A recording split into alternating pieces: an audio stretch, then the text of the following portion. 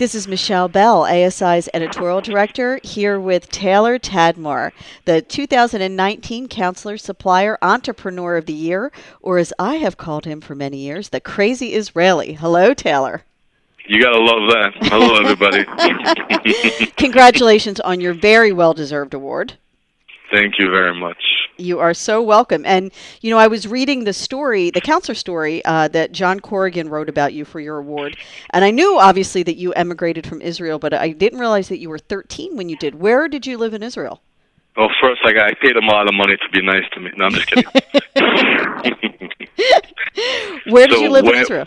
Where in Israel? I grew up in a town called Ra'anana.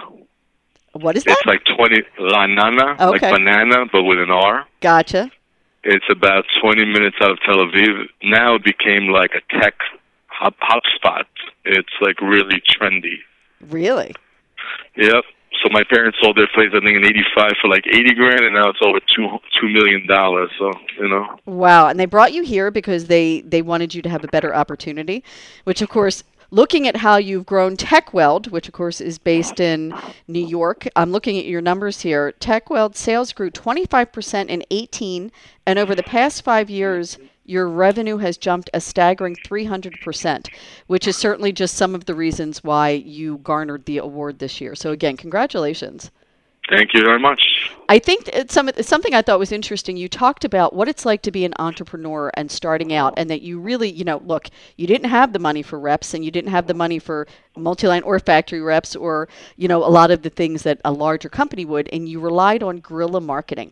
Can you kind of talk about what it was like when you first started out? Because I think this industry's got a lot of entrepreneurs, Taylor, and that they might find it useful to know how you started, somebody who's clearly had a lot of success.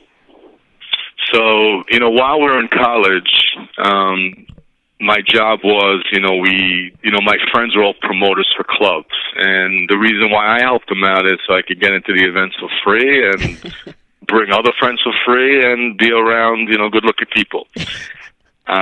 So, we did they did a lot of guerrilla marketing, basically, a lot of printing, and gave it out at the beach and different places to get people in. It's the fastest way to reach people. The internet, back in the 90s wasn't as powerful. Mm-hmm. So you got to do what you got to do to get people down. And when I came into this industry, we were nobody. We were tiny, and how do you get yourself out there? Yeah. So what we did was every single ASI show, what we did was we bought our own scanners, and anybody that passed by the booth, didn't matter who they were, and probably many times they were suppliers, we scanned them. So, we built our own mailing list, and we used to create our own email blast and send them.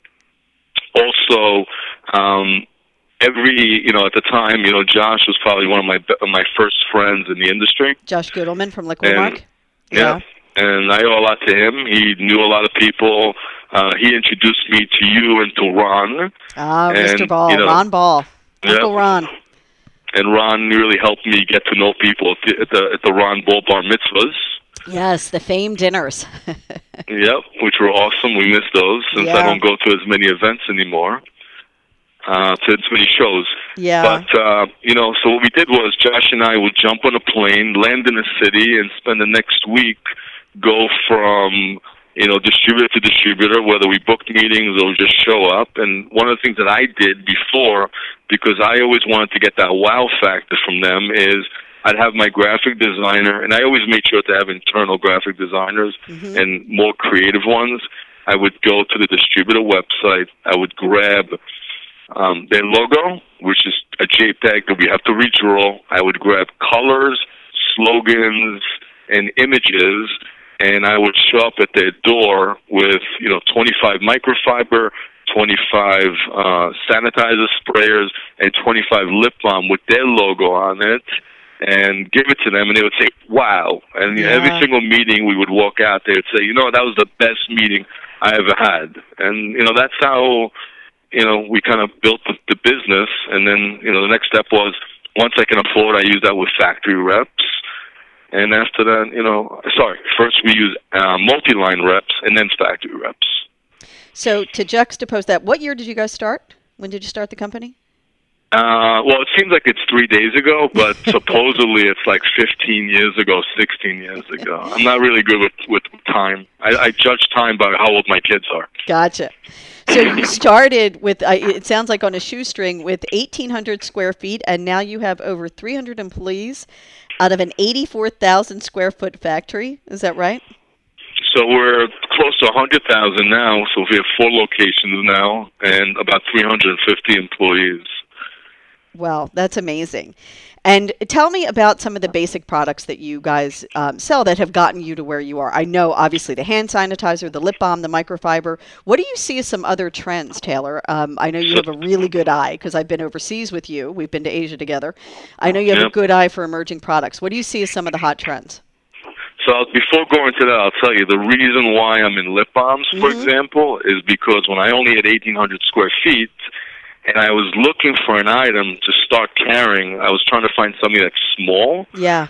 And from the beginning, which was like, I guess it was in 2001 too, I said it's got to be 4-color process. So lip balm with 4-color process is definitely going to put us on the map. And I can, in the beginning, we were rolling them by hand like joints. We would print. I would buy the paper, pre-kiss, got the label to shape. I would run it on a Xerox 4-color process machine and then peel them one by hand. I still can't roll, but You and me either, sailor. So when you ask me about trends, one of the things that we try to do is always, look at items that are everyday use. That's how hand sanitizer came along and lip balm and stuff like that. Consumables are great because when they finish them, they got to buy more. Yeah. We try to find items that people want to share with other people because, the more they look at a logo, the more it becomes a mental note to them. Sure. 4-color process, items that can take 4-color process have always been a big thing to us, whether it's the mints, the tissue packs, and stuff like that. And, you try to look at stuff that's retail-oriented that you can bring to the promo business because, a lot of people look for what's already out there or stuff that they see. What we learned was, in the beginning, I brought to this industry the credit card sanitizer. We were the first person who had a credit card sanitizer. And we didn't patent it. And then everybody copied us, and I was really upset. So then I came up with my own patent, and I made the credit card sanitizer in a round shape. And, one of the suppliers copied it. I ended up sending them a cease and desist, and I said, hey, if you want to sell it, we'll just work on a royalty. I never heard from them, so we were the only ones with it. What I learned from that is that something that has a patent, we were selling 400,000 or 500,000 pieces a year, where the item that I didn't have a patent, everybody copied, we were selling 5 million pieces a year. So I think in the promo business, having patents is not always ideal unless it's the next best thing to sliced bread, which doesn't come around every day. Well, I was going to say, you have a fairly shrewd eye, I think, when it comes to the next hot thing. What has wowed you? Because you're pretty, I think, difficult to impress, So what's product or what trend has given you pause as far as going to be the next hot thing? I always also look at, there's a lot of products in our industry that suppliers are buying overseas and then, flying them in, which the price is low, but the transportation takes longer and it's high by air, and the item has to be small. Like for the microfiber, when I started doing microfiber, you had one ASI supplier that was doing it. It was expensive. There was a lot of them that were buying them in China. We offered them 3 weeks, and I just looked at it and figured out the spread. If I can put it together and make it here, it would sell. And we've always had, like in the beginning, people told us, you're a little secret. I don't want you to get out. But we always had a good following from our local people and people we're friends with. So kind of like something we bring in takes off relatively fast if it's good. So we also have to be ready for it. So, so that always worked out. So tell me, in all these years of you being an entrepreneur, give us some, because I think people learn from not only successes but mistakes as well. What can you point to, Taylor, as, a mistake that you learned from that you were like, I wish I would have done that differently, that you can go share to school and become a doctor. No, I'm just kidding. You would never be happy doing that. No, not at all. I don't like blood. You know, to be a successful entrepreneur, I think you got to be crazy. You know what I mean? Yeah. Well, check. You check and check. Yeah. You know what I'm saying? I mean, organization and time management is very, very important. Prior to this, I was a stockbroker for 4 years. What I learned is, you always have to create lists of what you're working on. You have to create goals and timelines. And those goals, you got to give yourself time when you want to get them done, and you check mark them if they're done or not. The most important is probably surround yourself with the right people. Yeah. You can't do it all yourself. Did you not? Did you not realize that at first? Did you have to learn that? Well, in the beginning, you can't really afford good people, so you kind of make do. And when you can afford somebody good, which we did in the beginning, we had some good people, but you got to make sure that the reason 95% of businesses don't last is because of management and money. So you got to really stay focused on those three things together: people, money, and management. And it takes time. This business almost violates every other business rules. Where you're going to find another industry where the people are doing, sublimation and offset printing and pet printing and screen printing and UV printing and making lanyards and, doing a million different things outside of this industry. Somebody who makes banners makes only banners for a living. Sure. You know what I mean? So you got to be jack of all trades here and a master of none,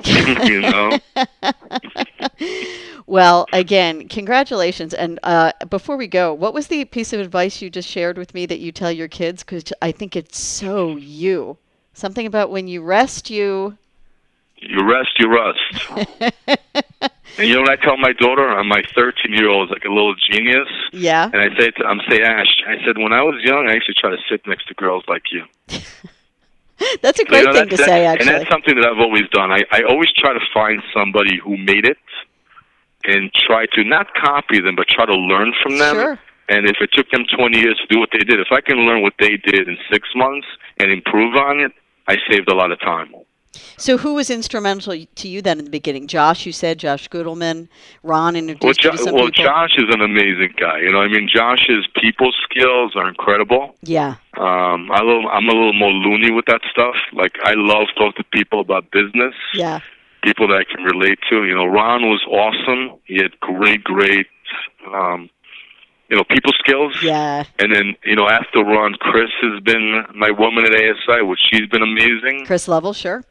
Yep, she's been amazing, and really opposed to Ron, where Ron was all fun and play together, Chris literally analyzes the analyzing. You know what I mean? She does. She knows the data, Yeah. that's for sure. She really likes data. She does. Which I kind of, comes in one ear and goes out the other. So that's where it comes to getting the right people that can analyze the data for you. Well, crazy Israeli. I look forward to hearing your speech for sure at the counselor banquet. And I can't wait to doing it. Thank you. Congratulations again. Nice talking to you. Thanks, guys. You got it. Bye-bye.